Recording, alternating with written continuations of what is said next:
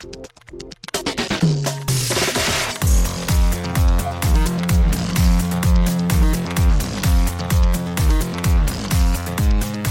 and welcome to Too Fast, Too Forever. There's all kinds of family, we chose this one. This is episode 194, F9, third gear. I'm Joey Lewandowski. I'm Joe too, and this episode's brought to you by Jacobs Chimes. Jacob Sokoloff, the musical chime maker, has been making his precision-tuned wind chimes for about 35 years. He is best known for his hugely popular car charms, and also his magnetic wind chimes.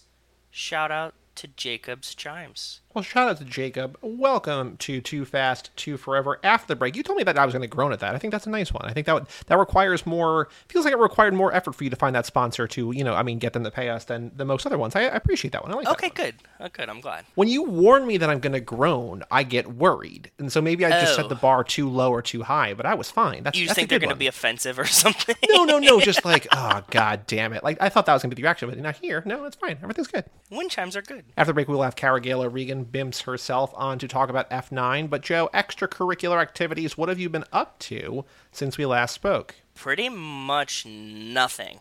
Very, very typical. I got to eat the first of my tomates today. Okay, yeah, my friend Desiree, who has written in before, I think maybe, but she has the tomatoes growing as well, and hers are starting to bloom and blush this week as well. So it's all synced up. It seems like it. Yeah, so I had like the first couple of them. They were fucking awesome, and I'm really excited and really proud. We've been eating a ton of pesto because all the basil's been popping off like all summer. Yeah, and then like we had some friends. Oh, I took 2 of my holdout friends to go get their vaccine on Saturday. I drug them along to finally get their first vaccination shot. Good. And that felt really good. And then Saturday night we hung out. And 2 of our other friends came over. We just had dinner, hung out outside, watched TV on the projector. That's all I've been up to. How about you? I did see the 3 movies in theaters that I was mentioning last week. So I saw The Green Knight on Thursday night, which was awesome. And I like even more having read more about it since. I told you, and I will tell our listeners too, that I think it's really good, and it's really weird, and it's beautiful, but it is very slow, and also it's atmospheric in a way that a lot of the A24, especially the prestige elevated horror stuff is, and so I think unless you watch a trailer, you're like, I need to see this now. Like, it's not like a swashbuckling Knight's Tale or whatever. Yeah. This is a guy kind of taking a 6-day journey through the woods, and weird shit happens to him. And so I loved it because that sounds exactly like the kind of thing. I think you will like it. What I would say for someone like you and someone who's not, into very slow-paced movies, wait for VOD or something. But I would say see it because it's one of the best movies of the year, but I would not rush out and see that if I were you. Makes sense. That's fair, and I like when you give me those kind of warnings. That's good, Then I saw Jungle Cruise featuring our boy, Mr. The Rock. I've heard great things about Jungle Cruise. That's an exaggeration. I mean, it's not bad, but it's very long. It's over 2 hours long. It should not be that long. I think it was like if it was like an hour and a half, it would be an easier recommend. As predicted, he and Emily Blunt, very charming, very wonderful, very beautiful, both of them. It's fine. Like, it's good. I mean, if you just want sort of like mindless fun, I would say the first Jumanji is probably better than this, but it's like kind of on par with Jumanji 2, which I liked less, but okay. In that sort of like, hey, fun. Adventure action movie to put on like at Christmas or whatever with your family. Sure. Yep. Yes. That's what I figured as much like to begin with. Yeah. Yeah. None of these things surprised me. And then Stillwater was good. I did not like it as much as Spotlight, which, is one of my favorite movies. Neither did Amanda Knox, apparently. Well, yes, Amanda Knox very upset. The takeaway here is that Matt Damon makes a Trumper, gives him empathy, because it's like he's like this, good old country boy from Oklahoma who is not able to vote because he has a criminal record, but like they even ask him flat out in the movie, like, did you vote for Trump? He's like, I can't, I have a record or whatever. But like, it's just funny to me that like this guy goes to France and is eating like Subway sandwiches. So like, That's great, yeah. I do like just like that kind of guy, because his daughter, it's based on the Amanda Knox story, but his daughter is in prison for killing her roommate or her girlfriend, or it's kind of unclear what the relationship is at the point when that happens. She believes that she's been wrongly imprisoned, and so he tries to, get her out.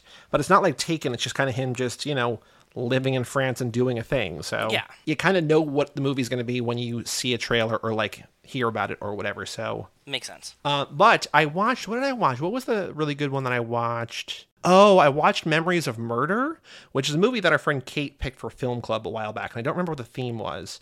But this is a movie that Bong Joon-ho, the guy who made Parasite, made in 2003, which is about a serial killer in Korea in like the 80s maybe. And this movie rules. This movie is so good.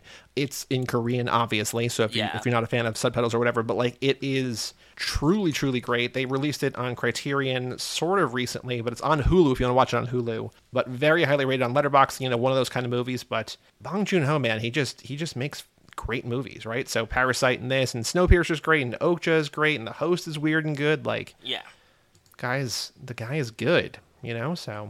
Oh, and I also went to Food Update. Since you did a Food Update, I went to a place, I don't know what town it's in. It's very off the beaten path. It's kind of by the Turnpike. It's kind of by 287. Okay. It's this place called Harold's Deli, which is kind of known in this area. It's a New York-style deli with, like, the huge sandwiches. That was really good. Pastrami? Did you get pastrami? Yeah, got a pastrami on rye. Yep, very, very good. Such a fan, dude. I finally found one that's not far from here now that you said that. Like, there's a place called Katz that's not Katz, like New York's Katz, but it's called Katz's Deli around here. And it had a really fucking good pastrami sandwich, and I was, like, very happy. I'm a huge pastrami fan, and it's hard to find really good pastrami. And I asked, like, they have, like, a, you know, just, like, an older woman sitting behind the register who is, like, the cashier, but also, like, does, like, orders for takeout. I'm like, if I've never been here before, should I do pastrami or corned beef? She's like, oh, pastrami. I was like, okay, cool. Like, that's, you know. Definitely, yeah. So I got that, and it was really good. So it's not too far away. It's weirdly, like, in this, like, big, like, urban lot. Like, I don't even know how to, like, it just feels like there shouldn't be businesses there. Like, it just feels like it's, like, a parking lot with, like, old, like, big business, like, big...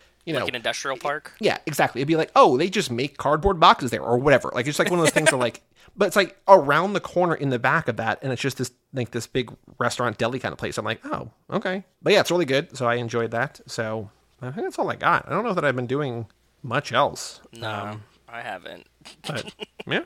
We have a Patreon page, toofast2forever.com. Shout out to Cassie Wilson, Jake Freer, Ben Milliman, Nick Burris, Alex Ellen, and Justin Kleiman, Brian Rodriguez of High School Slumber Party, Haley Gerbies, West Hampton, Christian Larson, Jerry Robinson, Dan the Duke, Hayden, Renato DiDonato, Michael McGann, and Jessica Collins, a.k.a. Montez. Thank you all for supporting the $5 level a month or above. If you want to join now, please do so, or anytime, you know, now, never, it's up to you. We are recording on Friday a bonus episode. We'll tease that at the end of this episode. You'll know what that is.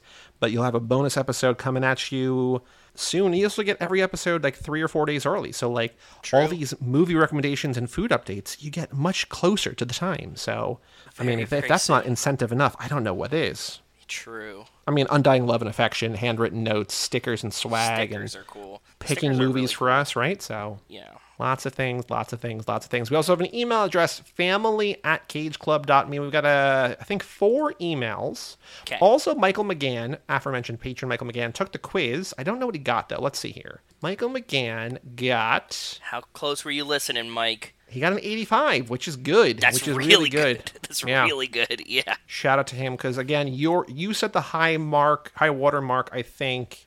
Was it like 98 or something? I definitely didn't break 100. You got 93. When we did it on air, you got a 93, and I got an 84. And then Ben got a 92, and then Ben... Oh, no, and then Nick got a 94 recently. So Nick actually has the high grade. A high score? He got the high score you don't in the count pinball machine. Mine, that I took the quiz 3 days after I did the episode, and I got a perfect score. So like, I had it in my brain for 3 days. I don't still have it in my brain. Yeah. But Nick has the high score with a 94 out of 113. So an 85 is really good. 85 is definitely in the, like, if you're doing the arcade, like the pinball leaderboards. That's like, what I said, 85's on the boards, yeah, for sure. He could type like ass as his name or something, you know what I mean? Like, yeah. 3 letters is all you get, so. Alex writes in subject line F and F minute. And this is something that, like, I think I remember, but I also don't know if I fully agree. We're going to find out. But he says, I think I mentioned this before, but I'm pretty sure Roman's in California before Brian and Bilkins pick him up. The aerial shot of the demolition derby is definitely not Florida, as there's no Barstow in Florida I've been able to find. So Roman doing, quote, 3 years upstate's likely NorCal. There's also something later in the series that I think drove home that Brian and Roman were for SoCal. Well, I think they are, but I also don't think that Brian and Bilkins flew from Florida to California. I don't know, but the mountain shot, now that he says it, it feels like they might have been in California. Maybe. I just feel like... Because that shot, that aerial shot, he's right. Like, there's like a little bit of a mountain. Like, that doesn't feel like Florida to me. It definitely feels more like California to me. I just think it feels like a crazy time suck, even if it's 2 days, and resource waste. So Brian proves Gallo Pizza Boy, what's his name? I don't even remember what his name is. Agent Dunn? Agent Dunn. Yeah. He's not good for the job, right? I get that. Cool. So they spend at least one whole day, like a full turn. Right. And that's assuming that Roman leaves with them immediately. I can see Brian being like, I need to pick my partner. And they're like, okay, cool. Who do you want? He's like, I want this guy, Roman Pierce. So then they're going to book, and even if they leave immediately, they get to California like in the evening. Roman's racing in the day, like the morning of the day, right? So like, it's probably the next day. They fly back. It's 3 hours early, so it takes 6 hours to get there, but 3 hours early, so... I know, but, like, just think about all the stuff that they had, like, Brian... Because Brian got busted. I don't know. It all feels like... It just... I think it's a bridge... Again, for the Fast and Furious, this is not the bridge, the hill that I'm going to die on, but it feels like a bridge too far to believe that they would fly to California to pick this guy up. I would think that Brian just knows him in Florida somewhere. I don't know where those mountains are, but... Yeah, but it definitely feels like that is California. It logically doesn't make sense that any of this would happen, but in reality, I think it is set like they went to Florida... They went to California to go get him, and then they just come back, and we don't see either of those parts. I also don't think that, like, Brian and Roman are from Barstow. That's not up for debate. Like, we know that. Yeah, we know. That also doesn't mean that, like, that's where he is currently. Very true, yeah. Because, right? like, he could be in Florida. And also, yeah, Brian or Bilkin saying he did time upstate. Like, it could be either Florida or California or whatever. Like, I don't think that necessarily matters either. I don't know. Again, logic not necessarily on these movie side, for better or worse. But we half agree. I half agree. I think that they're separate things. I think the Barstow thing is 100% confirmed. It just, I don't know, it doesn't look like Florida, but I think it's illogical, which I think you agree with, that they would go to California. That doesn't mean that they didn't. I just don't think it makes sense for them to go to California. I think that the movie was mostly shot in California, like parts of it, so that logic makes sense, that they were probably just like, oh yeah, just use that fucking valley over there or whatever. I don't know. Next email from Jake Freer, subject line, Olympic talk. Okay. What's up, Hey, Jake? guys, just finished listening to the Mad Max episode. It was good. Definitely made me want to rewatch it. But this email is mainly for Joe, as it's about the Olympics. Okay.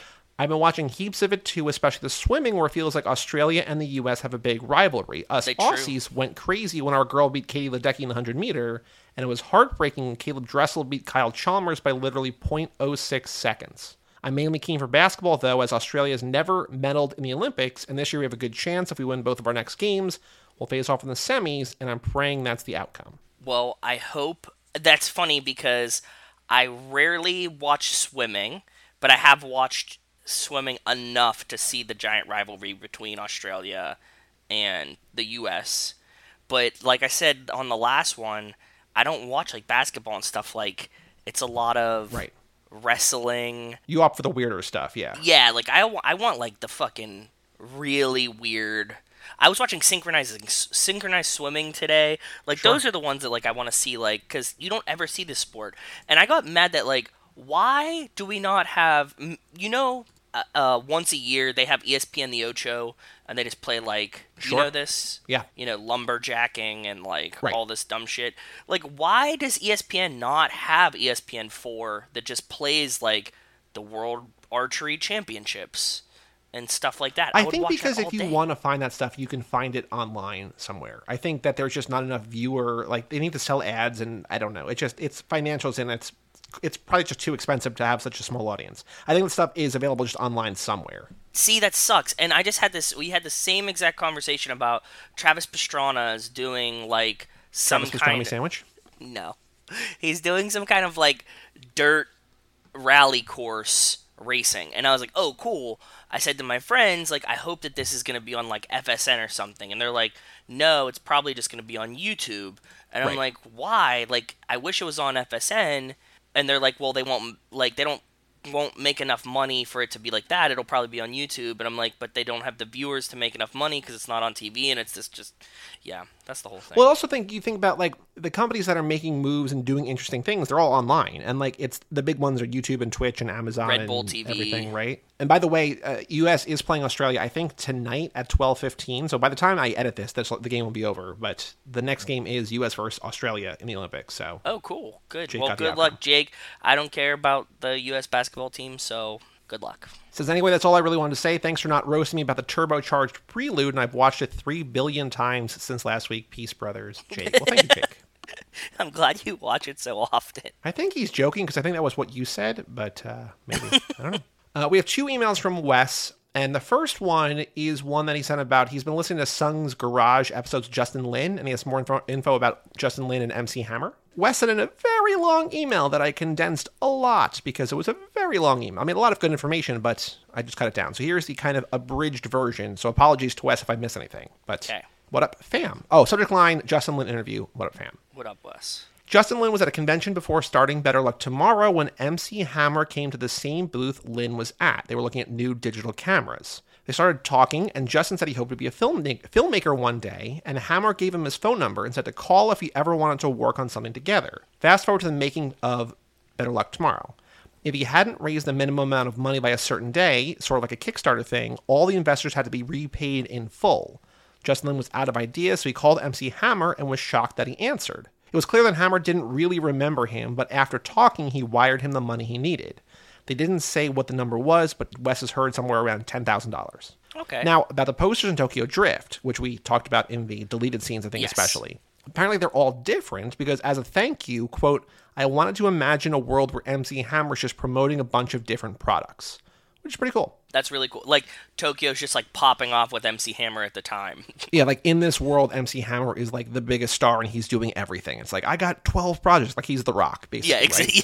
Yeah, right? Exactly. Lin also said he was so used to indie filmmaking getting things done as quickly as possible to save money that while they were making Tokyo Drift, they got ahead of schedule and used some sets and props for finishing the game. He got caught, though, and got scolded for it. Oh, that's really cool. When he was convincing Vin to do his cameo, they talked for like 4 hours about the history of Han's character and the connection to the mythology of the series. Vin seemed interested, but nothing much came of it. After shooting 4, Vin told him about Los Bandoleros and Han's expanded backstory in it. Justin Lin said he had no idea that was happening, but it meant because he was excited because it meant that it came from their conversation. That's a cool fact that I didn't know. So Justin Lin kind of inspired Los Bandoleros with the Han backstory talk. That's cool. Yeah. It seems like he was selling. It seems like selling Vin on this Han. Character. Yeah. Yes. And he did it in such a way that Vin was like, Vin was like, oh, I want to bring more. And we still don't know more. Like, a minor thing, which we might talk about, we might not, I don't know. But in the third time I watched F9, in that scene, sort of spoilers for F9, but not really. Kind of. This episode is about insignificant. F9. Yeah. Yes.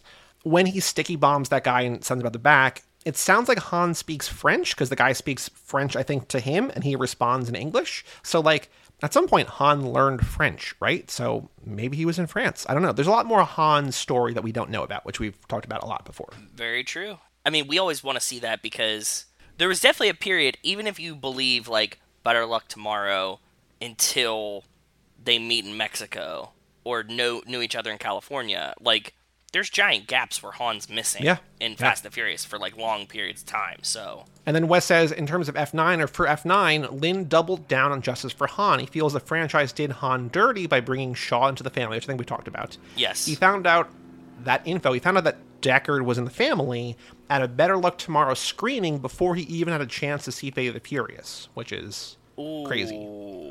I mean, I guess that's like Letty, Michelle Rodriguez, seeing herself come back in the theater and being like, what's going on? Yeah. He also says the proper way to watch these is in release order, but I can see the benefits of both ways. Until next time, stay furious, Wes. Yes. He claims that when we talked to the lady at the Wall Street Journal, she told us that he claims that, and respectfully, Justin Lin, I disagree.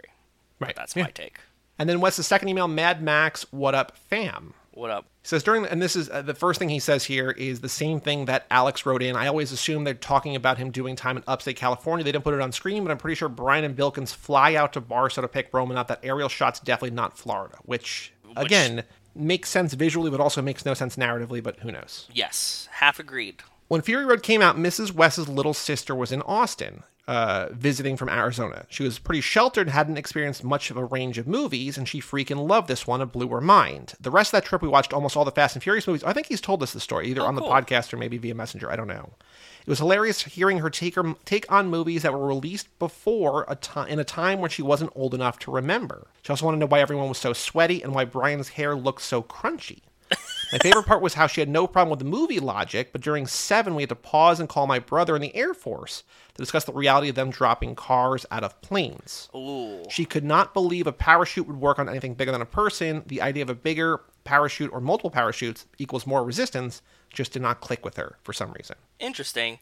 Yeah, it's like just a bigger parachute. He also says that in terms of black and white versions we talked about for Mad Max, I rarely feel like there's a difference to me. Mad Max seems like it might actually suffer because of the way color plays in the spectacle, but who knows? We saw Logan Noir at its Draft House screening was good, but in that case, I think the black and white aesthetic actually fit the tone really well. Everyone was required to wear black and white to the event. They did a live stream Q&A with the director and Hugh Jackman afterwards. He talked a lot about the process and the intention behind the decision. That's it for now. Until next time, stay furious, Wes. That's really, really cool. I'm still hung up on it. I need to think about it more. And there has to be, like, one movie out there that, like, hits and you're like, oh, black and white's better. But that never seems to be the consensus, so. There's an episode of The X-Files that we just got to because my friends and I are rewatching. We're in season 5 right now. And one of the, like, consensus top 5 or top 10 episodes is this episode in season 5 called The Postmodern Prometheus.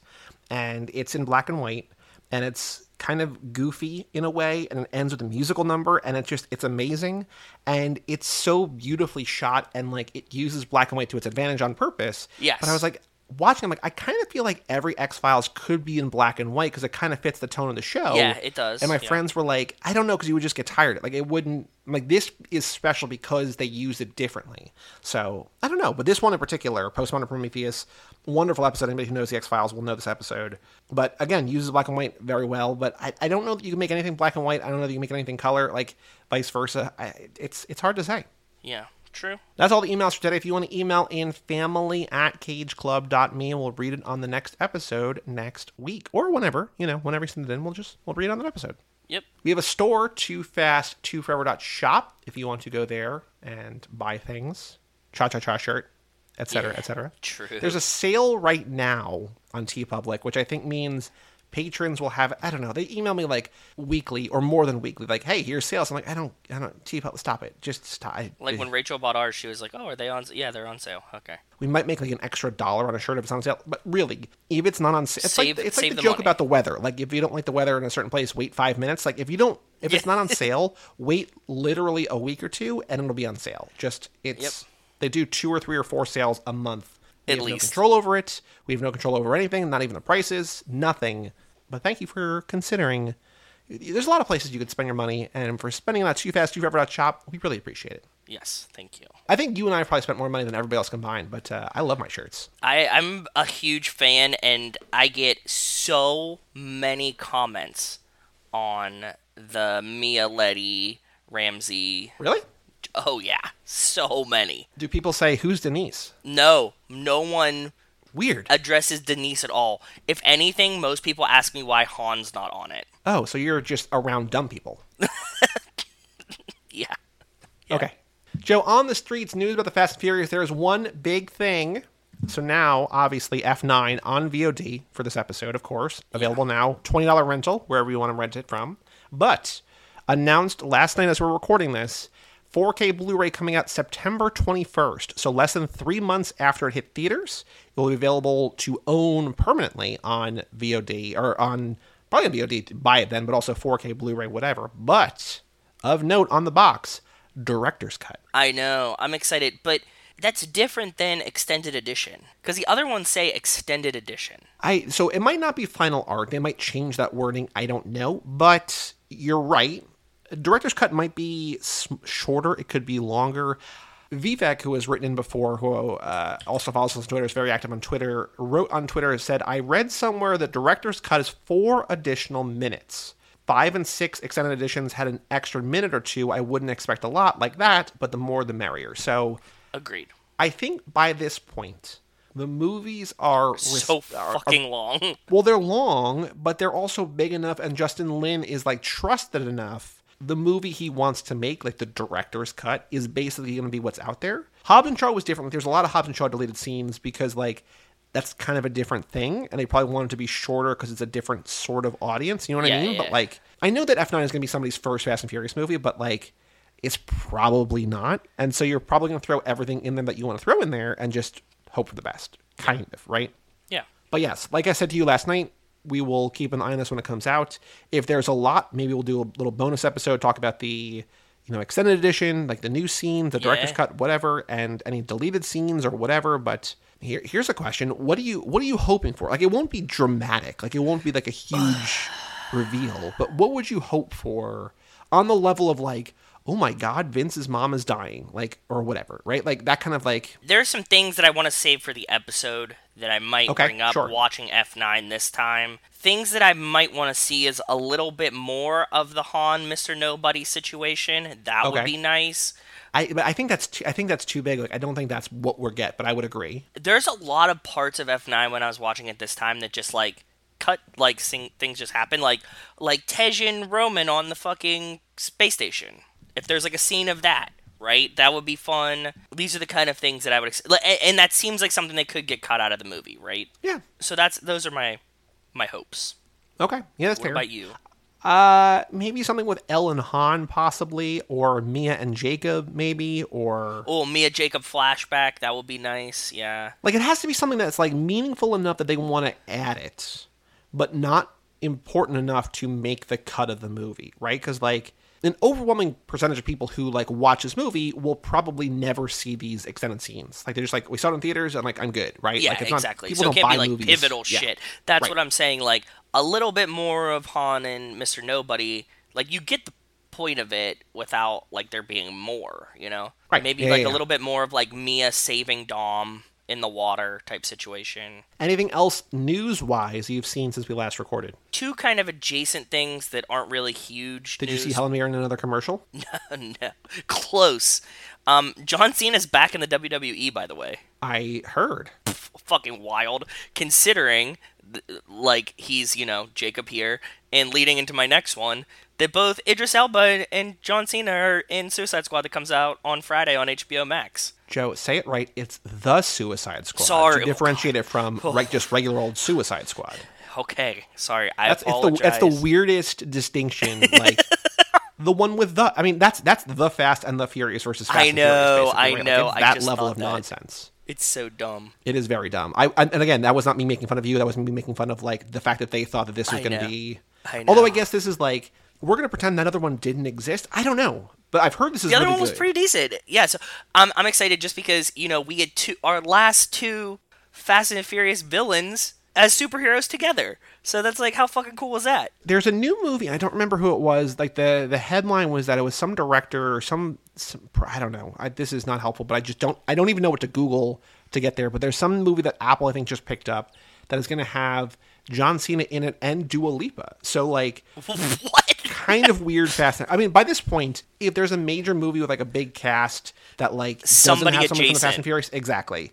Whatever. Like, they're not they're, like, he's, like, eighth build and, like, it's her film debut as an actor. Like, not as, like, herself, basically, or whatever. Yeah. Okay, John Cena and Dua Lipa. That's very bizarre. Truly commercials, straight to... Do you see these? Do you know what I'm talking about? I don't watch commercials. I know. Okay, so she does, like, all the Truly commercials. It's Matthew Vaughn who did Kingsman and did a bunch of other movies. They have a movie called Argylle, Argylle, but it's Henry Cavill, Superman, Sam Rockwell, Bryce Dallas Howard, Bryan Cranston, Dua Lipa, Samuel L. Jackson, John Cena, and Catherine O'Hara. So Jesus, yeah. Okay. I don't know what it's about, but I mean, he makes good movies, and that's a lot of people I like. So that's a lot of people I like. I agree. Yeah, Sam Rockwell. There you go. Also, The Suicide Squad on HBO Max. If you want to watch it on HBO, I don't know if you said that. You might have said that, but I did because I was in theaters on HBO Max. Yep. Because Rachel was like, "Oh, we can watch that this weekend," and I thought she meant go to the theaters. And then I saw somebody be like, "It's on HBO Max this weekend," and I was like, "It's on HBO Max, dude." And she was like, "Yeah, that's what I meant. We could watch it at home." And I was like, "Oh, okay. I'm just dumb." Yeah, like there are things where I'm just like, like. I'm okay watching stuff at home. We've talked about this, but like I don't want to pay $30 to see Widow when I can go see it for free. But like I can see it for free with Stubs or not Stubs, A-List. I'm still gonna watch it at home because it's more convenient. It's quieter. It's the environment, right? Like Yeah. But I'm not paying $30 to see Widow at home. I'll just go see Widow, quote unquote, for free in the theater, which is what I did. So yeah, whatever. Joe, the final thing to do before we take a break is the Fast and the Furious minute 21, a minute I called Bilkins Ain't In It.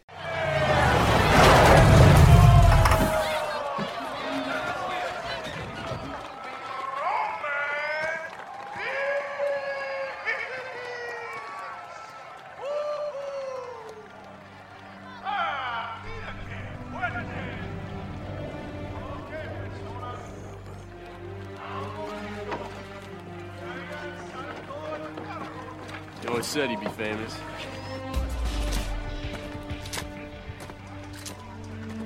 Pierce! Roman Pierce! Yo, whatever happens next, just let it go. I ain't in it. Roll!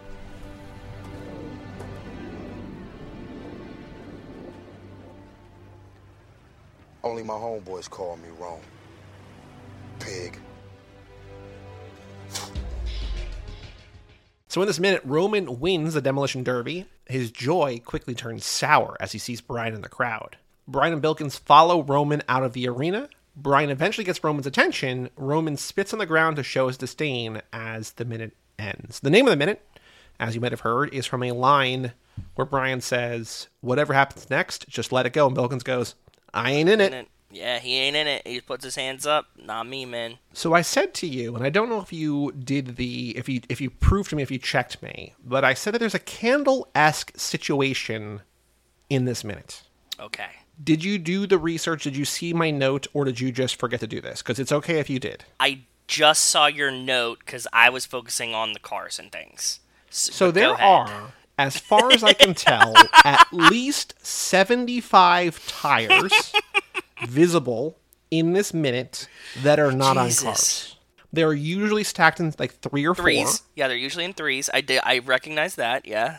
As like bumpers in the arena. There's 3 or 4s outside. There's single ones like sort of having like marking pathways. There's also some being used as like planters for flowers. Yeah, cactus. There's one in a cactus, right? Right next to like the food truck or whatever. Maybe a popcorn truck. Who knows? Because popcorn, we know is a big thing. In the note document, I have 4 links to Imager posts that I uploaded. I took screenshots and I put them in Imager. Let me look at these. There are at least 75 tires that I counted. That's insanity, dude. And like, there's no reason to do that, but I was just like, I'm looking around because I know that you're gonna get the cars, and I'm like, sometimes I just like don't pay attention to like one of my favorite things in the first movie, which I never would have seen even watching minute by minute until you pointed out, was the like big Pokemon plushies. So I'm just like, what am I missing? What am I not seeing in this minute that like you're gonna get the car stuff, you're gonna do this, you're gonna do that, whatever. But like, what am I not seeing? What should I pay attention to here?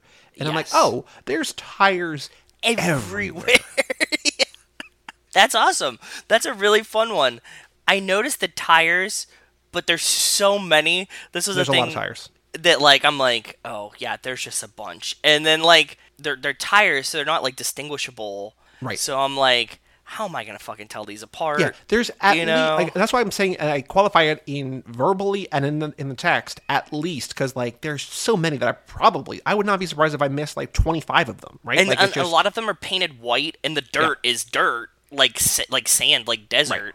So it also kind of seems whitish. 2 other things, and I will let you do your car stuff. I want to say that Bryan, Paul Walker really, does a really solid fingerless mouth whistle where he whistles for Rome. I was like, that's pretty good. Oh, yeah.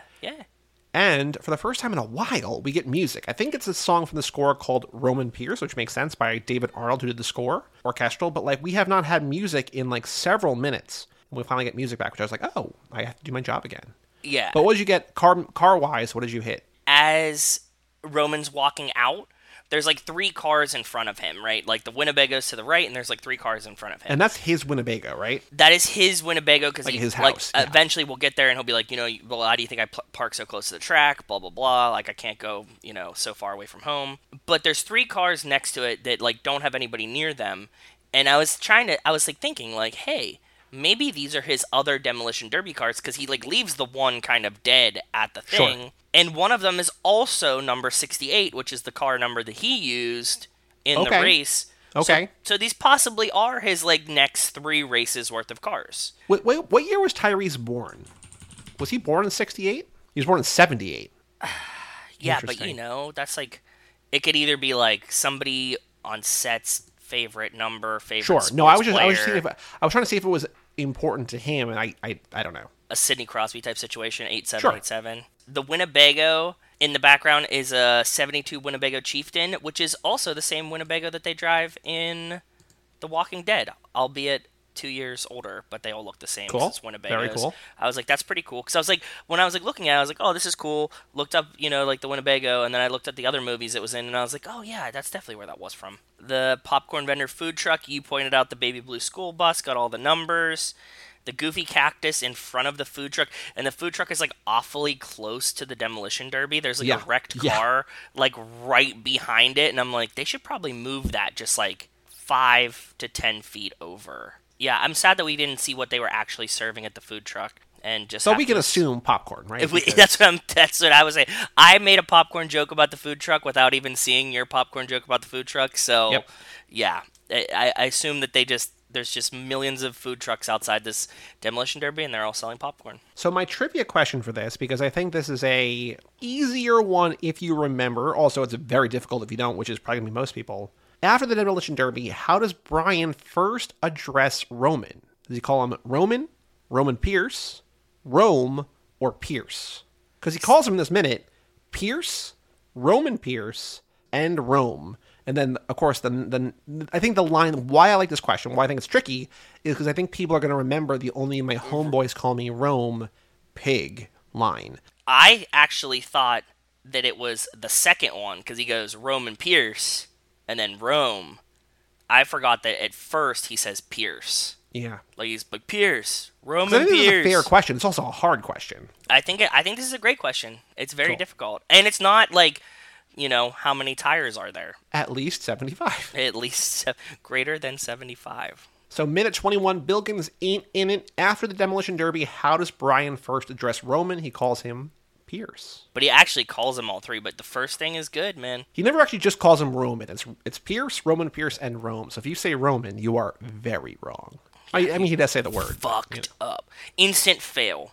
Any other thoughts about this minute? It was actually kind of mild, because it was just like you described it to me before I did it as self-contained. It goes literally from the end of the race, like he like finishes, gets out of the car, looks at Brian, and then it ends right before they start to brawl. So it's like the calm before the storm one. Yes, it's him fighting via cars in the last minute, and him fighting via fists. You fight like shit in the next minute, and this is just where he's not fighting. He's just walking and spitting. I thought that the fight happened sooner, so I thought that it was going to end but no, it's just right. It's a minute right in between the both. It's probably 5 or 10 seconds into the next one, right? It's so close. Yeah. So it's so close. All right, Joe, let's take a break and let's bring in Kara to talk once again about F9.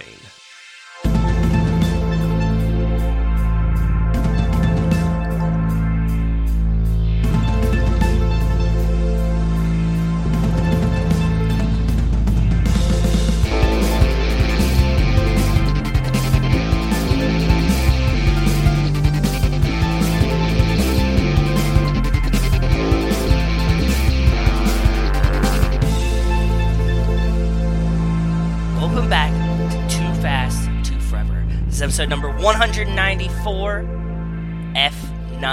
F9, colon, or no colon, third gear. This episode... Saga. What? The Fast Saga. The Fast Saga. This episode is brought to you by Jacob's Musical Chimes, Jacob's Magnetic Adornment Chimes. Catch the midnight snacker with Jacob's tuneful refrigerator magnet chimes. Shout out to Jacob's Musical Chimes. Shout out once again to Jacob's. Welcome back to the show, and welcome back to the show after a hiatus for a little while. She, I feel like she was spiritually here recently when we watched Noelle. Was that last year? That was last year, right? So long ago. She's been here since then. I talked to you guys fairly recently about something a little important. Yes. Oh, yes. Yes. I mean in earnest, like for a full episode. For an actual episode, yes. It's been a while. Yeah, I did not join you for Noelle, by the way. Noelle was last year. You're just like, hey, there's a Christmas movie with Paul Walker, and you guys should watch it. I'm like, cool, you want to watch it with us? You said no. And I was like, okay, Cool. It was very bad. But yes, you have not been here for a full episode since our Resident Evil week when we did Resident Evil Retribution in September. That feels like so goddamn long ago. It was. It's almost a year. I know, but like it also, life, COVID. time, so Right, on and so pandemic forth, right? time. But welcome back, Kara. Well, thanks for having me, you guys. Thank you for being here. Now, since you've last been here, we've added some either-or questions and stuff like that, which we have not done with you in a while. So are you ready to fill in these gaps and sort of answer what these are? I love a pop quiz. Cool. Okay. So, one of these, the topic. We just don't have an answer written down for you. What does food all over the place mean to you? Do you remember this? You remember this. I remember the concept and the question, certainly. Yes. So did I wait? So Joe and I are going to take you out to dinner. We're like, Kara, welcome back. Thank you for coming back. We're going to bring you to this restaurant. It's got red candles, little wood tables, picadillo, food all over the place. When we describe a restaurant as having food all over the place, what does that mean to you? It's a bountiful, maybe a family style situation where they just bring plates and plates of food. Like the kind of place that's like run by like a Greek or Italian grandparents, and they're like, here, you're so thin, eat some more, and you're like, I don't even know you. I've never met you before, but they are insisting that you eat a lot. That to me is food all over the place. Perfect. I feel like family style is such an easy description given what we are, but I don't think anybody's ever said family style. I don't think that phrase has ever been used, Which just feels like an oversight. It does. This is a tricky situation. The original question was, is Brian a good cop or a bad cop? Which you pretty much started, I think. I think so. But do you think, more directly, is Brian good at his job or bad at his job? Brian is terrible at his job, which makes him a good cop. Oh, because he quits. Okay. Well played. Because he quites is how I spelled that. Because he quites. Because he's quiet. Yeah, because he's quiet. Yeah. Mm-hmm. If we describe a person now as having no knees, we say no knees Ron, no knees Dennis, no knees Denise. What does that mean to you? If someone has no knees, what does no knees Denise mean to you? I don't know. Guys, I've thought about this a lot. There's no answers. Over the time that since I've been on the show and listening. Because also you listen to the show and you hear people talk about this, which probably only makes this even more confusing. It's interesting to hear people's different takes on it. So many different things. Maybe a woman who can give a blowjob without bending her knees. Maybe... Ooh. Oh, just all hit, like all waist. Yes. Just core muscles only. Yeah, okay. Locking the knees. Interesting. Maybe a little flexibility in there. Okay. So that's one option. The other option, which I have heard other people say, is somebody like Cotton Hill from King of the Hill, who like had his shins blown off in Korea or whatever, and then they had to like sew his feet to his legs. So that's an option. I'm gonna go with those two. One or the other. That works. Definitely nothing else is possible.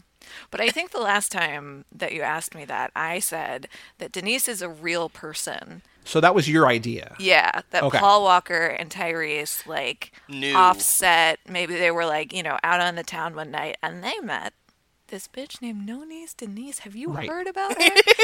And so ever since it's an inside joke between the two of them. Which really makes sense. I think so. Yeah. That's our favorite theory. I don't think we could remember who it was, so we now know to give you credit because it's a good theory. Yeah. So now the newest question, which we only introduced last week, and this is one that ties into F9, and it's a little bit of a thinker because they're kind of smaller characters. Are you more of an Owen Shaw, who is Luke Evans? Are you more of a Mateo, who is Roman Reigns in Hobbs and Shaw? Or are you more of a Jacob, John Cena? So which undersung little brother are you? Are you Owen, Mateo, or Jacob? Okay, and what does Owen do? Owen is the bad guy in He's 6. The first one, right? Yeah. And he's kind of a bad guy, but also there's other bad guys in that movie. He has a team of bad guys. That's when they all look like him, but there's a girl, Brian, that's his blonde hair. You're confused. Yeah, in 7 is when there's a bunch of bad guys, where there's Mosey Jaconda and there's Deckard and all of that. Yeah, this is when they're in London. There's the flip cars. I mean, it sounds like you're not this guy because you can't remember him and you have a very strong sense of self, and so... Yeah, and I don't know who the second guy is. So he's Hobbs' little brother in Samoa. Oh, that guy. Samoa. Nice. Yeah, Samoa. Yeah, no, I'm probably a John Cena. Mysterious. Just like an angry younger sibling, which I am in real life too. I mean, the difficulty here is that they're all very big, muscly men. I mean, Luke Evans is not really, but they're all like, it's not like wildly different, right? Like they're all kind of similar. So it's a difficult question, but I can see you as a John Cena. Yeah. John Cena type for sure. I can't see her as a John Cena. No, I can see her as a John Cena type, but I can't see her as John Cena, I guess, which is a better you way guys to say are buff now. I'm strong. I know. I have I know. You are. Yes. And now you also are back in the WWE. Yeah. Yeah. So, Kara, F9. Joe and I have now seen it 3 times. You saw it at home, the comfort and the safety, your COVID-free home. Mm-hmm. What did you think? Hit us with it. Thoughts, opinions, initial reactions. So much. Did you? Good. It was so good. Oh man. And I can't remember things from one moment to the next. So I had heard people talk about, I don't care about spoilers because it's not what happens, it's how it happens. And also I won't remember. So I knew some stuff. I had listened to your episodes about it. But it was so great. I mean, it's perfect. It's could they have made a more perfect how did they do that? How after everything that we've been through over this past year and a half or however long it's been since they postponed the release, it's God, it was perfect. I'm so excited to hear this. Good. Yeah. And it was wonderful that I was able to watch it from home because I was able to watch 3/4 of it and then go to sleep because I had to go to sleep, and then I watched the last quarter the next day. I was going to rewatch it. I just ran out of time. Do you have a favorite part or a favorite moment or a favorite new character? If you have to pick one thing that defines, other than just the whole thing, highs which and is lows, the right answer. But one favorite thing about it. Well, so this is a favorite thing that will turn out to not be a favorite thing if it turns out that this was what they meant by a female-led Fast and Furious movie and we're not actually going to get a real one. No. You know what I mean? Letty is leading the charge on all of this. Mia exists. Mia's there. She shows up. Who's taking care of that child? No one knows. It's fine. Brian. She says Brian She says Brian's babysitting. Yeah, but who was taking care of the kid between when... I'm talking about Dom's kid. I know. So apparently, at some point, they ship him off to be with Brian, I think is the understanding. Right. Yes. At some point. But it kind of seems like there's a little bit of time in there where I was just who is taking care of that child? Anyway, sorry. Detour. Didn't mean to get sidetracked on that. You're okay. But yeah, no, I loved the Letty Mia, girl time, hanging out. Still didn't quite pass the Bechdel test, but I can get behind it. Yes. I loved seeing Cardi B. I mean, that woman, when I saw her in Hustlers, I was put her in every movie. She is a goddamn movie star. She's just so charismatic. I love her. What did you think of Elle, the newest female character? She's fine. Didn't get a lot of... Yeah, okay. She's just kind of there. I mean, she's not... She seems cool. Seems nice. Okay. Look forward to learning more about her. One other question that I want to just sort of kick things off with. Was there anything in this movie, because we've talked about this movie now for probably 7 hours already, right? We've talked about this for so much. But was there anything in watching the movie that still surprised you? Either in us underselling it or not covering something, or you I kind of know what I'm getting into. Was there anything in here that kind of caught you off guard, even after having us spoil basically every square inch of it? The moment where they clothesline a bunch of cop cars with power lines. Sure. Yeah. Okay. That's a pretty unambiguous statement. Just that it's canonically a cab, I think is cool. But yeah, I was whoa, okay. Yikes. True. And then also just how seamless they were able to go to space, just how natural that felt is kind of insane. Right? Yeah. It kind of fit. We were so nervous that this is going to be, how do you get to space without it being jarring? And they were just oh no, we got to go to get the satellite. And so timely because the billionaires are just, they're flying their own little space cars right now. The family would have beaten them all there if this had come out when it was supposed to, right? Mm-hmm. So, I get that Bezos and Branson are already up there, but, come on. We all know that Dom would have been up there first. True. So Patrick Willems, who is one of Heather's Twitter friends, who's very popular on Twitter, he makes some great YouTube videos. He's also a big fan of the Fast and Furious. His review on Letterboxd is the most liked review on Letterboxd for this movie. Okay. And it really puts into perspective what we love about these movies, because he says, at one point, Roman describes the craziest, most over-the-top plan they've ever had. And Dom says, that's exactly what we're going to do. And the quote before, Roman says, I wrote it down, let's see here, hijack a space shuttle, strap rockets to our back. And that's when Dom says, that's exactly what we're going to do. And so, and then, Patrick's like, and folks, I cheered. Like, that's it, because it's just Roman just being like, how are we going to go to space? Are we going to strap rockets? It's like, you got it. That's it. That's exactly how we're going to do it. The easiest possible way. Yeah, it's not crazy. No. I mean, it's crazy, but it's not crazy. Yeah, and I loved the way that they brought back Sean, who somehow looks younger than he did. Thank you. I thought the same thing, Kara. Yes, he somehow looks younger, and it doesn't make any sense to me. I mean, maybe he is a great dermatologist. Who can say? Well, he's now way wealthier than he was in 2006 So because he's got that NCIS money. Yeah. Oh, I don't think I realized that. Yeah, he's been in like 200 episodes or something, like some CBS show where like he's just, NCIS he could New retire Orleans, and never move. Yeah. What I do like, what I wrote down, so like in this movie, we talked about how it's like very globe trotting and globe world hopping and whatever. They're here, they're Cologne, they're whatever, right? But they at one point they say the Jan Jet, Jahn, Jan Jet propulsion test site in Cologne. I was like, I wonder if this is a real place. And I think it is. And I looked up who Jan is, this guy Jan, and Sigmund Jan was the first German to travel into space. Oh. It became a Cold War symbol of socialist unity at a time when East and West Germany competed for national achievements. And so I'm sure it's probably a real place, but it's also cool that like they're working at a place that's named after a guy who went to space. So because it's not like they're like XYZ Castle in Edinburgh, right? Yes. Like it's not like they don't pinpoint you that much. I'm like, why are they pinpointing us at this specific? Why don't they just say Cologne, Germany? And it's like, oh, because they're naming it after a guy who went to space, which I think is a cool touch. Interesting. I really liked the globe-trotting aspect, and I loved that like there were certain...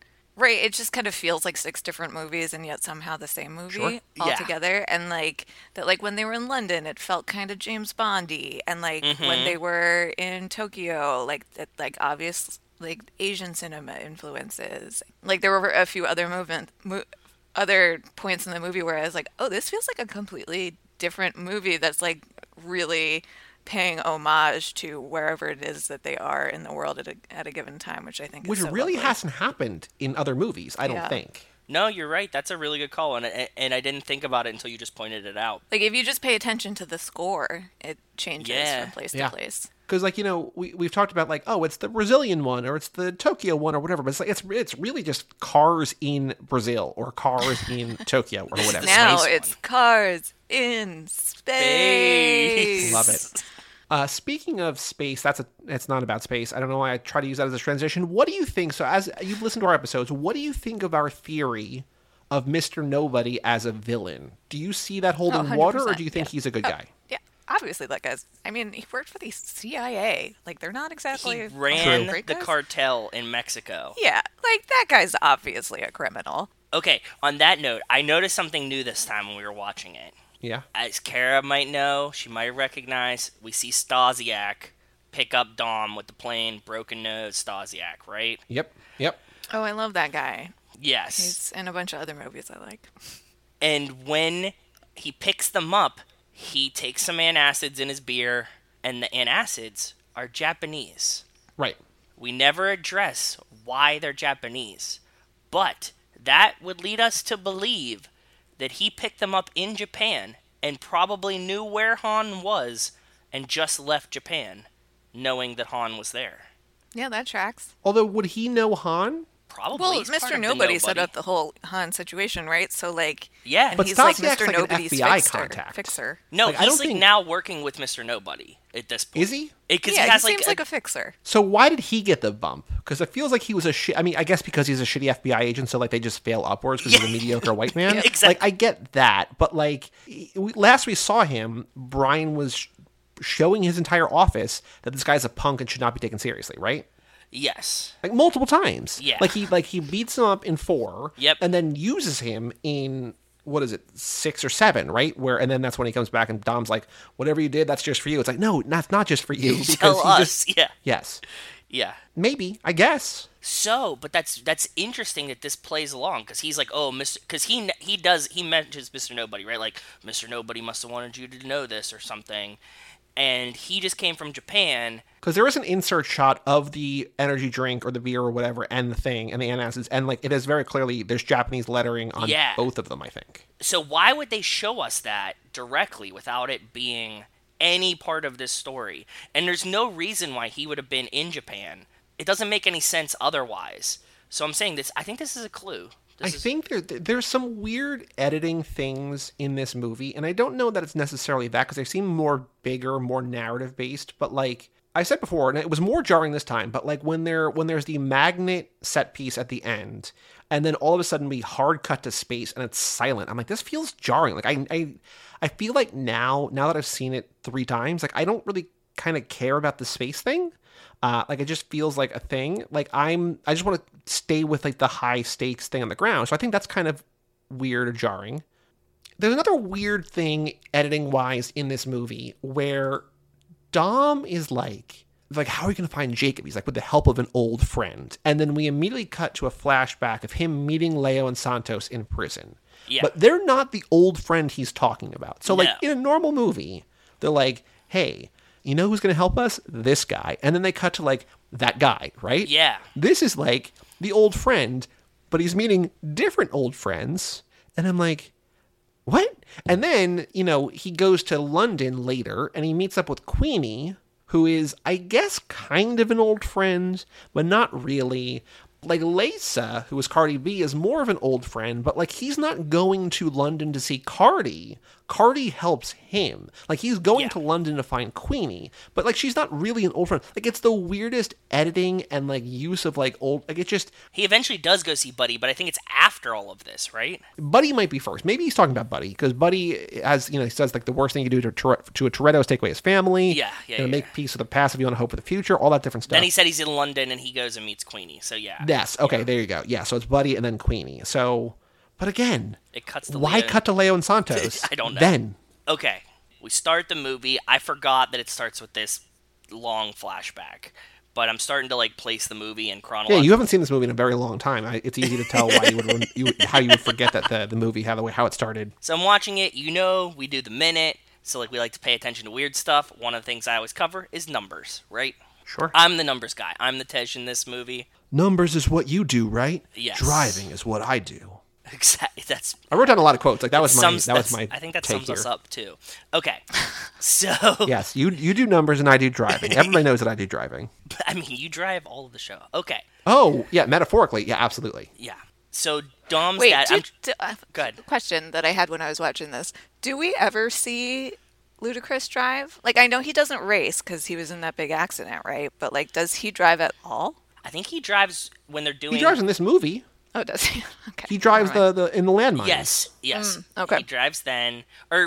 He drives because Ramsey can't, and he drives Ramsey when they're doing the pass-off thing, I think. Yeah, he drives when, like, everyone drives. But, like, if only, like, 2 cars are needed, he's not driving. But, like, when they're doing, like, the parachuting out of a plane, he'll drive. But it's just because, like, everybody's in a car, right? Yeah. So, like Ramsey had never driven until this movie, but Tej sporadically, like, doesn't race, you're right, because he hit a wall doing $110 or whatever, $150, whatever. 80, yeah. But yeah, he drives occasionally.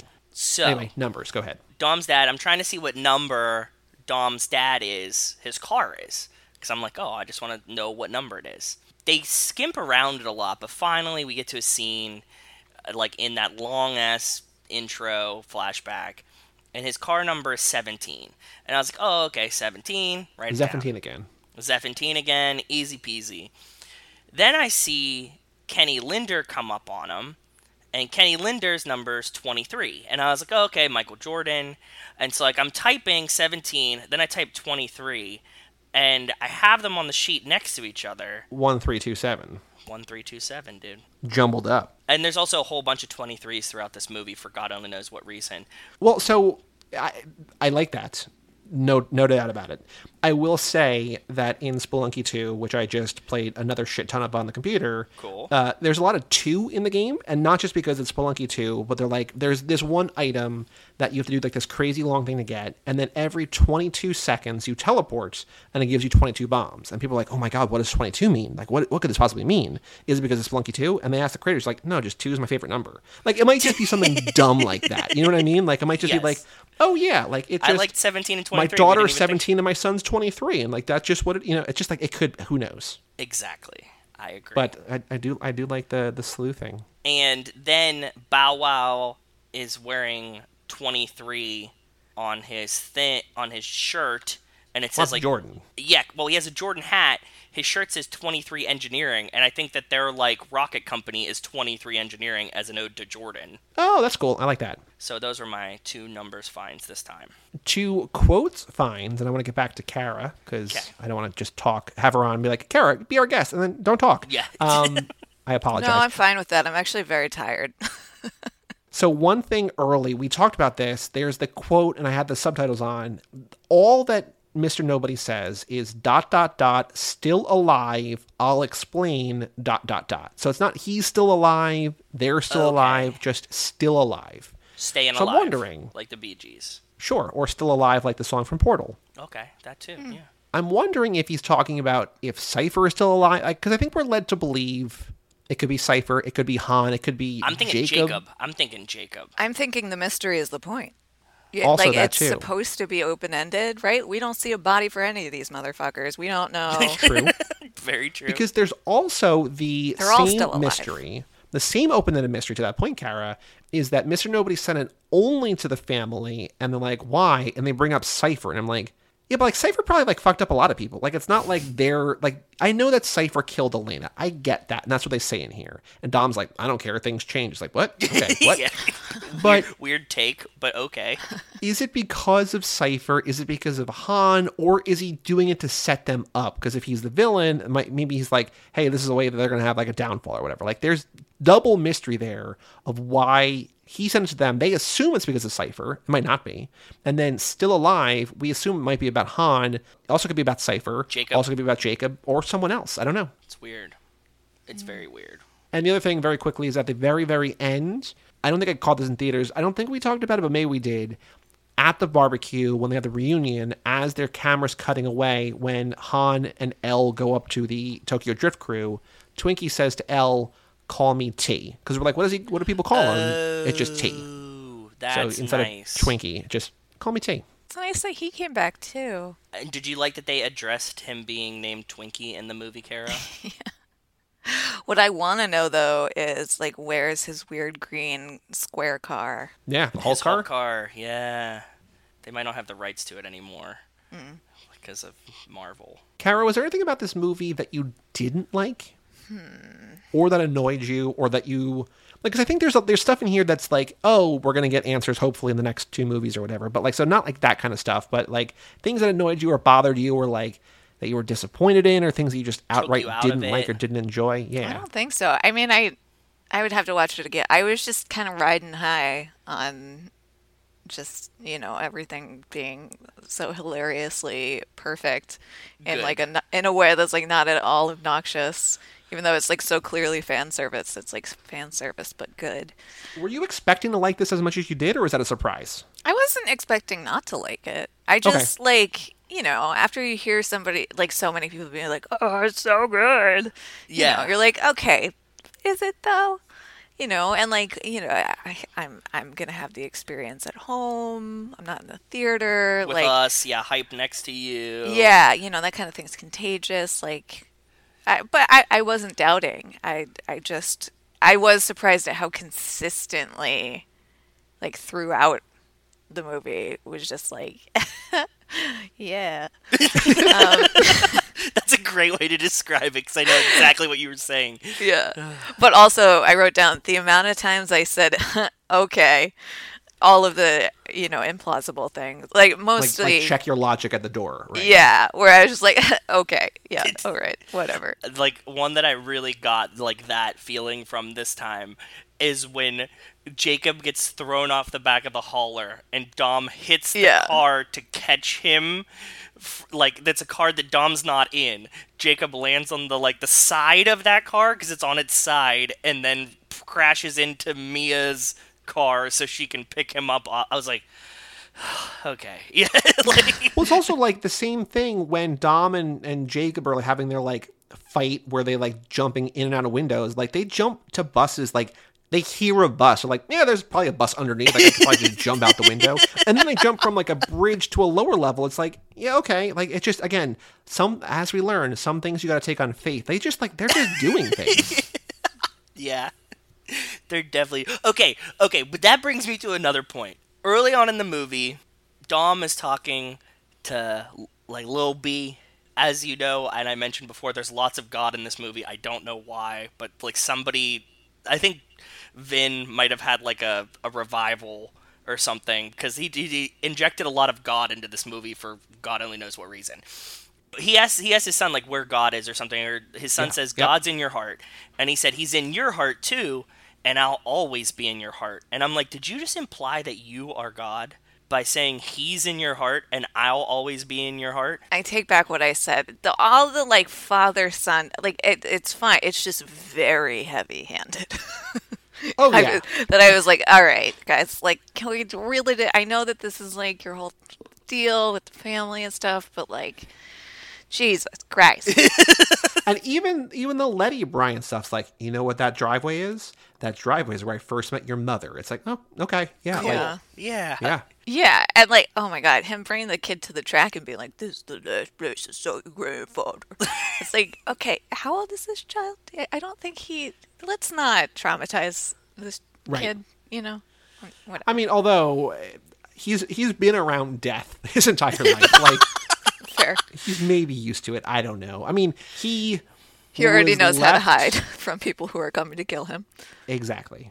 There is the thing, and again, it's the kind of things that I don't mind because it's this franchise. In a movie that I didn't like, I would hate, but just Letty comes outside, Dom and Brian are working on the engine, and he's quizzing him on parts or whatever. He's like, you sure that's the one? And then Letty comes out, and she's like, hot water heater, and I wish I had the exact quote, but something it's the price we pay for freedom. It's that's such a dumb line, but also I love it. I can't explain why I love it, but it's dumb, and he doesn't deliver it especially well. No, but I love he never it. does. But I love it. I usually watch everything with captions on, just as a general rule, but because I was not watching it on a platform where I usually do, I didn't have them on. And I didn't even really notice that I didn't have them on until towards the end where he and Jacob are speaking to each other and they're extremely low mumble register. Oh, yeah. And I was like, I can't hear a fucking thing these guys are saying to each other. And then I had to turn the captions on. It gets mumblier as it goes.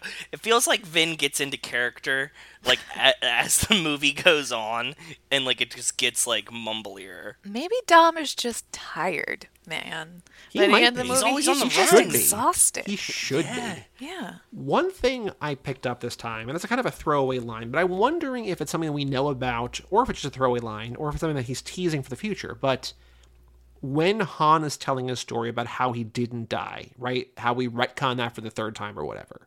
Yes. And he's telling the story, and they have the hologram or whatever in there. And Han says to Mr. Nobody, pretty nifty magic trick. Yeah. And Mr. Nobody just says, yeah, I've done better. And I wonder if that's a brag, or if it's just yeah, you think that's bad. Giselle's not dead. I covered that one up too. Yeah. It could be anything. Or Giselle was a hologram the whole time. Yeah. Yeah. Ooh, yeah. It could be any of these possibilities. Or they're all holograms. This is just a simulation, man. We're just but living it also in could just Han's be bravado. It could just be bravado, right? Could, but it also could be what are you talking? But every line in here, especially the nature of what we do. What is it? What do you mean? Can you expand? What are you talking about? Yeah. Okay, so I thought very similar timeline here because Han's in the bunker. They're in Mr. Nobody's bunker, and this time I noticed all around them there's all these kegs, and it seemed like they were kegs of Belgian ale. Ooh. Did you see all these kegs? Like, he has, like, beer kegs, like, all over the floor with, like, just a nozzle on them. And I can't tell if that's, like, some kind of, like, gas or fuel. But they look like beer kegs. Like, they were, like, aluminum kegs. Well, if that's Mr. Nobody's hideaway, it would make sense to have his beer of choice, right? Right? That's what I thought. And now when we watch... They're all filled with Nas. Oh, yeah. But now when we watch 6... when he's like, you gotta try this Belgian ale. That's 6, right? That's 7. He's not in 6. He shows up in 7. So in 7, when he's like, you gotta try that Belgian ale, we need to pay attention to what keg he's using that he gets the Belgian ale from to see if they match the ones that were in the hideout. What I want to see is Jacob going for a Belgian ale because like it seems like he was buddy, and then eventually like he's truly family. And he's like, no, you know what? Give me a Corona. Oh, that's gonna be the turning point. Right? Yeah, that is. You just wrote it. I want royalties on that when they do it. Wait, why do you get royalties? We're essentially married here, bro. This is a team effort.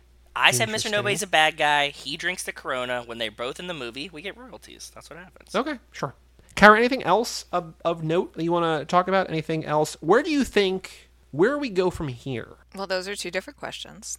Is there anything else, and where do we go from here? Yes. Is there anything else? Hair? What's happening? Hair? Yeah. First off, love Letty's short hair, the bob. Okay. Sure. Been thinking about cutting my hair short, and maybe this is a sign. And then the Cypher situation, which makes me think of, I don't know if you've seen that meme about like Meghan McCain's hairdresser on The View, how she must hate her because she always has like the worst fucking hairdos. And so I think maybe Cypher might be using the same hairdresser. And she also hates her. The hairdresser hates Cypher, and she's just taking it out via the hair. Okay. Yeah. Like the stylist for this movie. Do you think it's the stylist for this movie or Cypher, the character's Cypher personally. Okay. Cypher's hairdresser herself. So, speaking of Cypher, actually quickly, at the end, she's like, I'll handle it. And like, all she does at the end is like fly that drone and fails, right? Like, it feels like she should be doing more. Like, she's the world's best hacker, and all she does is fly a drone. Yeah, I'm not sure like what her deal in this movie was because she's like a hostage, right? Yeah, Mr. Nobody had her captured. Well, she negs Otto into liking her basically. She does. She pulls a pickup artist on him and just like, you know what? You suck. You're Yoda. You're a puppet. Now let me out of this box. And he's like, yes, master. She really did neg him into getting her way. Wow. She's so mean to him. Although he is an asshole. He's an asshole, and he is, in shitty internet terms, he's a beta. Like, he's not. He wants to be. Yes, you're right. But he's submissive, and he will bow to her dominant personality, so she easily... Well, because he's the money guy. He wants to be the badass guy, but he's the money guy, and he'll never be able to live that down. And he's not even the money guy. His dad is the money guy. His dad's the money guy. Yeah, ouch. That line is so great in this movie, though, when he's like, you're a rich prick, and he's like, the world is run by rich pricks. And I'm like, yep. But, like, at the end, in that scene where things, like, she's like, give me a status report. And he's like, well, we lost our escort. Jacob's gone. Dom's gone. Whatever. Like, things are going bad. She's like, oh, I'll handle it. All she does is go in the drone. Like, you have computers. Because, in 8, she does the zombie car thing where she hacks, like, every computer with, like, but she's not on her plane. So she's not in her home base. She doesn't have her computer. But, like, they're also so afraid of her that they give her, like, a thing without a screen from, like, 1970 or whatever, right? Remember, they're like, hey, here's this crazy-ass old computer that you can't hack. There's no internet. Like, I'm of the mind where she can just do anything from anything. Well, maybe it's one of those, like, analog digital situations. Okay. Isn't that why the family was, like, able to use the magnet with the cars? Because they're driving, like, older cars that don't have computers. No. Does that make sense? No, it doesn't. Because shouldn't that magnet, like, also fuck up their car? Yeah. Again, Kara, check your logic at the door. Why is Ramsey able to crank the magnet up the entire way and draw exactly the car she needs through a building and none of the metal between that car and her van? Cell phones fly, Joey. Cell phones flew. That was pretty cool, though. But at that one time where she's like, I need that car, and she just like does it and like it exactly, and whatever. Okay, Kara. So then to the second half of my question.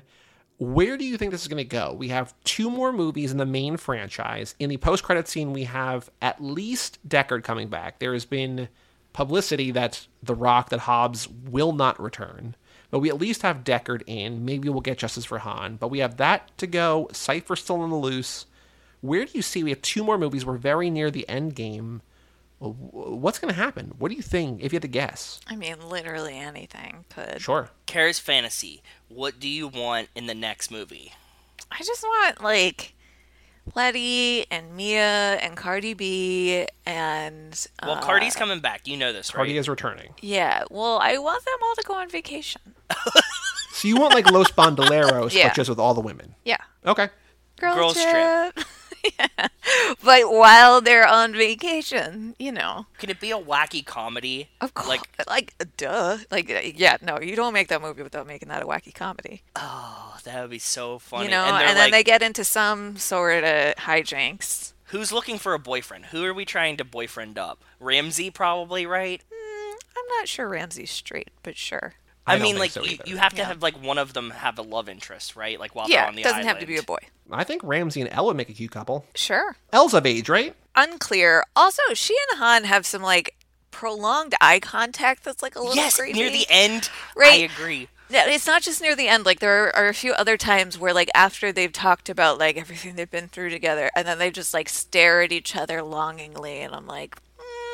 that seems weird. You were just talking about how she's like a daughter, but okay. They like walk up and they're like almost holding hands, like right before he like introduces her to like Sean and whatever. Oh, maybe she's actually Giselle. And Mr. Nobody put her in this other body? Or something.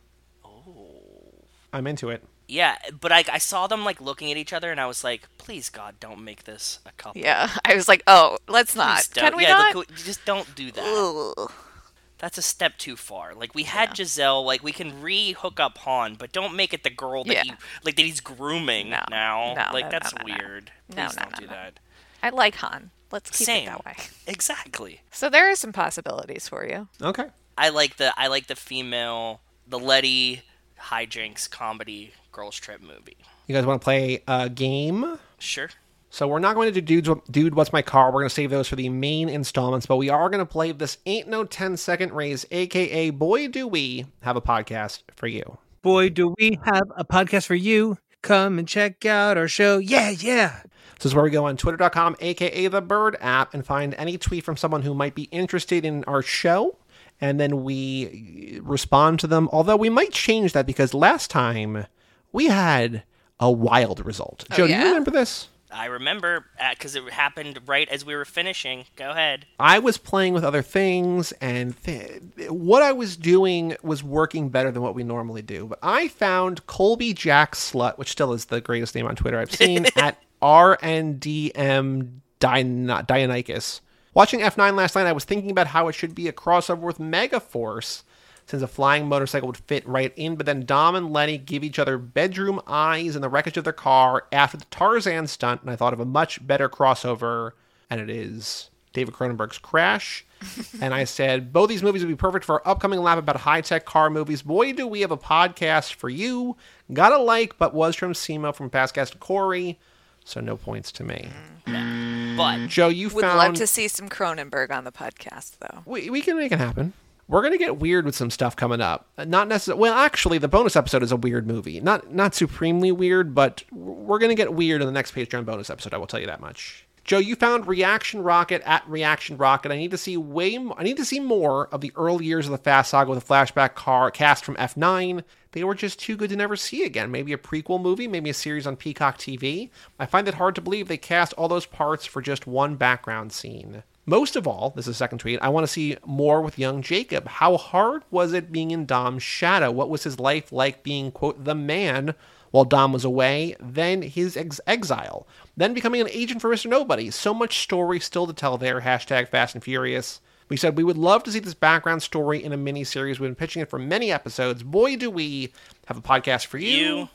Nothing. And then Dewey found DJ Pharaoh 901 at Pharaoh Gaming 8. I'm loving these memes. And it's Only Fans and Only Family. It's a Drake meme with Dom's face on it. Only Fans? No thank you. Only Family? That's what's up. And we said, subscribe to our only family. Boy, do we have a podcast for you. Nothing. So as usual, as expected, struck out across the board. However, what was of note was that same night we were just like liking tweets, and the less effort we put into it, the more results we got. And it made absolutely no sense. Yeah. We liked a couple tweets. The people just followed us. Like, we didn't even, like, they were like, reject things, like things that we didn't pick, right? Yeah. Corey Chillin, at Corey Chillin, scale of 1 to 10, how was Family the movie? MILF, man, I love Family. We just liked it. Corey followed us. Yeah. Then we got Crisis Variety H1, at Crisis Variety H1, on my way to go see F9. I got Family, just liked it. Crisis Variety followed us. Like, I don't understand why we're overthinking this. I don't know. Absolutely wild. I also do want to shout out Ludo Martin at Hoop Shoot Champ, who responded to Gallo Family Vineyards, who posted a picture of their Moscato that said, make your holiday weekend a little sweeter. This was a couple weeks ago. And he said, could you tell me right quick what would be a better motor for my Skyline, a Gallo 12 or a Gallo 24? And then I think you said, we didn't know Vineyards made engines. So I'm glad I get a laugh out of you. Like, even if it's not the other people, I'm glad you see these. I mean, I don't use social media, so like I don't see this until like whatever. Yeah. But that was a long way to get back here. But what I'm saying, maybe we don't reply. Maybe we just like, or do we? I think part of the game is replying. It's part of the game. Yeah. Okay. Do either of you have your tweet? I have one. I sent it to you, and I have one that's appropriate that I think we should just reply to anyways. Okay, and Kara sent me hers too. So Joe, please go first. My official pick for today is at Kathy Kitty Pop, Kathy Campos, interesting name. Why is Letty the shit You mean Kathy Braga? Yeah, exactly. Yeah. Why is Letty the shit in every movie? I love the girl, hashtag F9. We love Letty, and we did a whole lap on Michelle Rodriguez. Boy, do we have a podcast for you. Now, the second one I found is just really funny because of what you had just read when we started the game. Samuel McClay, at Samuel MacClay. I feel like Dom and Letty Toretto are big car movie fans and watch Bullet, Vanishing Point, and Smokey and the Bandit regularly. But when the sun goes down and Baby Brian falls asleep, they watch Cronenberg's Crash. Yeah. Hashtag F9. Yeah, man. I think that, like, just based on what we were just talking about. Should we just like it, or should we retweet it? I feel like this is one we just like it and just let it go. Just like it and let it go. All right, Kara, please hit us with yours. You have a little bit of a thread here, so which one you want to, Great respond thread, to? by the way, worth reading through if you get the chance. I can't wait. I'm going to. But I think the particular tweet that I sent, I already lost, but hang on a second. Cypher's new hair is even weirder, but it suits her better, I think. And that was like, I don't know, 10 tweets into a thread about how they felt about the new Fast and Furious movie. Very positive feelings, by the way. Yeah, great thread. This is from somebody with the handle at Dev Auric, DEVAURIC, and their display name is Essex Velis Drives a McLaren. Okay. It's a very long Twitter name. Yeah. I'm sure that there's a subset of people on the internet who get that joke and are like, that's good. I don't understand what it's referencing, even a little bit.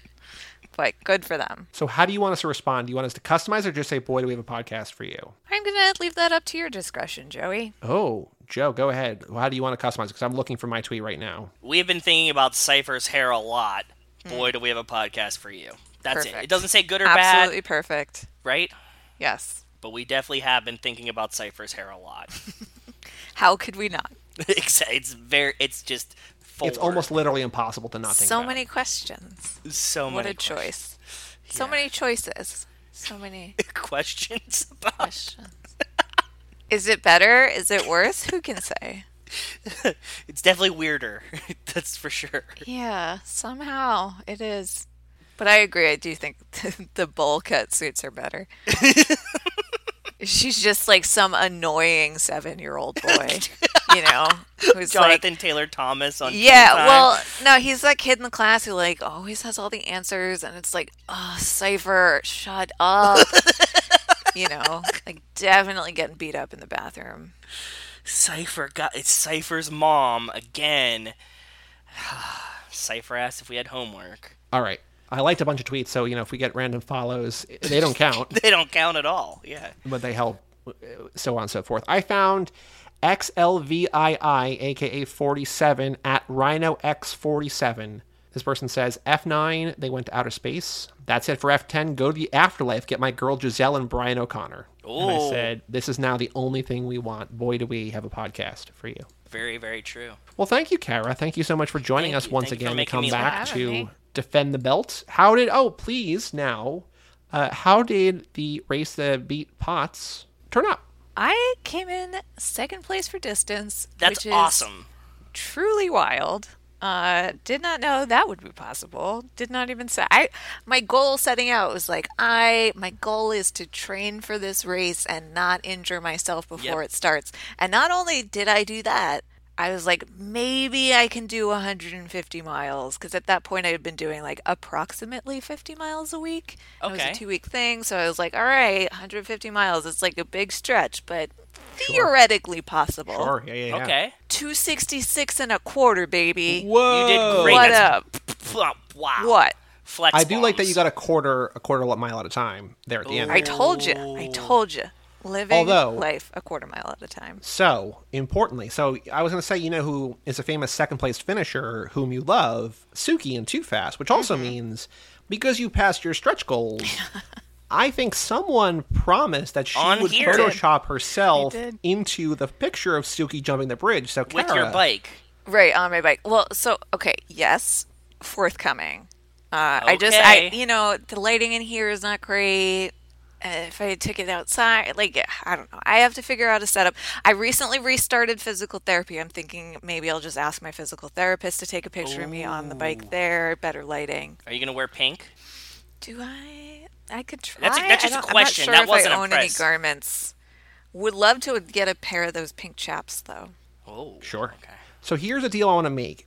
I would love to see this by Christmas, and if we don't have it by Christmas, it's a very easy goal to attain. But if we don't have it by Christmas, you have to come on the show and watch Noelle again and talk about it again. Okay. We don't want to watch it. Yeah, I'll do that. But that's like an adequate punishment that you have 4.5 months to do this Photoshop. That takes if one you picture. don't do it, you have to watch this shitty movie Noelle again. Yeah, that's fair. I agree. Actually, I really just want to force you to watch the shitty movie again, so... I mean, we can make it a holiday tradition. I'm okay. I don't want to. There is almost nothing I want less. Actually, it wasn't that bad, but it was just, I'm sure Statham has probably been in a Christmas movie. There's got to be other Christmas movies for one of these actors, right? Can we watch New Year's Eve again with Zeph? No, God, no. Come on. But I will also say that, yes, we did meet our stretch goals. And we've raised, as a team, over $2,200. Wow, that's awesome. To benefit Dysautonomia International and all of their efforts in funding research and physician education and advocacy, trying to get the NIH to give more money to research autonomic disorders. So that's awesome. I just tuned into Dysautonomia International's conference a couple weeks ago. They really are doing truly amazing work, and it is thanks in large part to them that people with who are developing autonomic dysfunction after COVID infections are getting diagnosed and listened to in a much shorter period of time than people who had developed it after viral infections in the past. So that's awesome. Exciting stuff. Weird stuff. We'll get there eventually, maybe. I just want to say we're super proud of you. I was following along and hope that we helped. That was awesome. You definitely did. Yeah, it was a lot of fun. I had no idea what might be possible, so it was kind of cool to see what my body could do.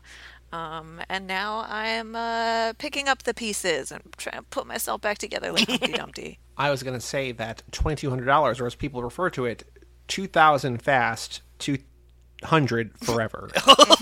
It didn't really flow. I also forgot what I was saying halfway through it, but I do like that there's two grad, two stacks, two large. Kick it a nickel. There's so many options. Kick it a nickel. I don't know. I lost interest in my own stupid premise halfway through saying it, so I just bungled it. You're not alone. All right, next week, Joe, we are back on Fast and Furious 6. we are going back to the main thing. And then the week after that, we're doing F9 again. So get ready for back-to-back Fast and Furious, which we normally don't do.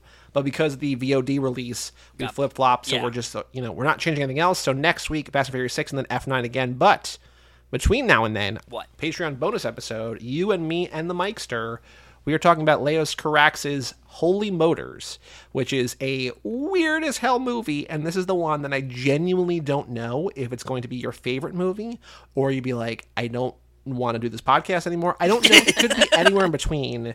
It's incredible. It's great. I also think you might hate it. I don't know. I've only seen it once a while ago, but I will say there is a fast connection in terms of one of the main actors in the movie. So keep your eye out for somebody you will very immediately recognize. But fast connection in Holy Motors, Patreon only, coming in a couple of days. Who knows when? I don't know. Sometime before the next episode. But Kara, thank you so much for joining us. Thank you for having me. Thank you for making me watch this movie way sooner than I otherwise would have, or like at all, because I had never watched any of the Fast and Furious movies until you guys were like, we're doing this dumb podcast. So, not that, you know what, I did not mean to belittle it. It's dumb. It is dumb. It's definitely premise. Dumb. The baked-in premise is dumb. Mm-hmm. I agree. But like in the best way, in a very wonderful way. You seem to enjoy this one, so that's good. That's what all I want. Oh, do you have new rankings or no? I thought about it and I was like, I would have to rewatch them all. I give it to us after 10. You have like X number of years. Yeah. There's not even a date for this one, so the next time you come on for another one of these, this is definitely like pretty close to the top of the list. Yeah. Okay. You think so? Top half, top third? Oh, easily. Yeah. Okay. Because Kara, you had before 5 was your first. Really? And then Hobbs and Shaw was number 2. Really? That's what you have. I think I have rewatched 2 and 3. Okay. Since I watched them the first time. That's a good sign. Yeah, because I really didn't like 2, if you'll remember. Yeah. And I think 3 is based. I don't know. I'd have to rewatch them, but I really like 3 a lot. Okay. Good. Because this is also almost as long as 2 of those combined. Not really, but like it's 1.5 of those movies. So the fact that you like this as much as you did, because I think you are like both of us, like just make every movie shorter. But like these, it doesn't really matter. I mean, also just when you're at home, just make every break it movie up. shorter or make it so that you could stop watching at any moment and finish watching it the next day. I agree. So I can That's the most adult response ever, and I agree. It's fine if it's long. Just don't make me watch the whole thing in one sitting. Absolutely not. I agree. Anywhere you want people to find you online, or do you want to remain hidden from the world? No, I've crawled back underneath my rock, but I think the fundraiser is closed now. But if you go to dysautonomiainternational.org, you can still give them money, and you should, because this shit sucks. I will link that in the description because that is a very long word that is probably spells exactly as it sounds, but also... It actually is dysautonomia. It's auto, not auto. Auto. No, it is auto. Yeah, so there's a car in there, so it's especially appropriate. Yeah, dysautonomia. Cool. International. For all things Too Fast 2 Forever, you go to cageclub.me, facebook.com/2fast2forever, or at 2fast2forever on Twitter and Instagram. Email us, family@cageclub.me. Check out our store at 2fast2forever.shop and our Patreon at 2fast2forever.com.